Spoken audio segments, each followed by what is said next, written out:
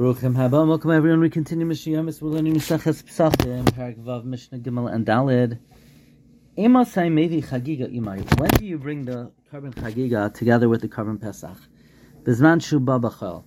When the Pesach is brought during the weekday, when Erev Pesach comes out on a weekday, b'tahara, when most of the tzibur is tahar, uvemuad, and when the carbon Pesach is not enough meat to eat the Pesach kedei seviyah.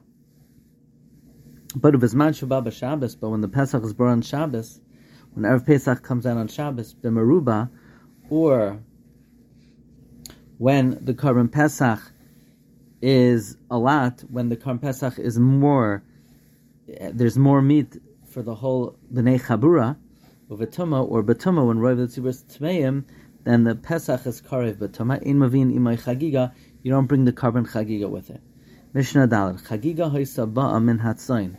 The Karban Chagiga could come from sheep, min habaka, from cattle, min hakvasim, from lambs, min ha'izim, from goats, min hazacharim, males, min hanakevais, or female animals. As opposed to the Karban Pesach that doesn't come from cattle or from females, min echelas l'shnei yomim, and is eaten for 2 days, v'layla echad, and 1 night, like all Karban shlamim. Meaning, it could be eaten the 14th and the 15th, with the night in between. The Karban Pesach could only be eaten the first night until Chatzos. However, the Basar Chagiga that is on the table with the Karban Pesach is Ne'echal according to the limitations of the Karban Pesach. Gezerah, because it might get mixed in. Wishing everyone a wonderful day.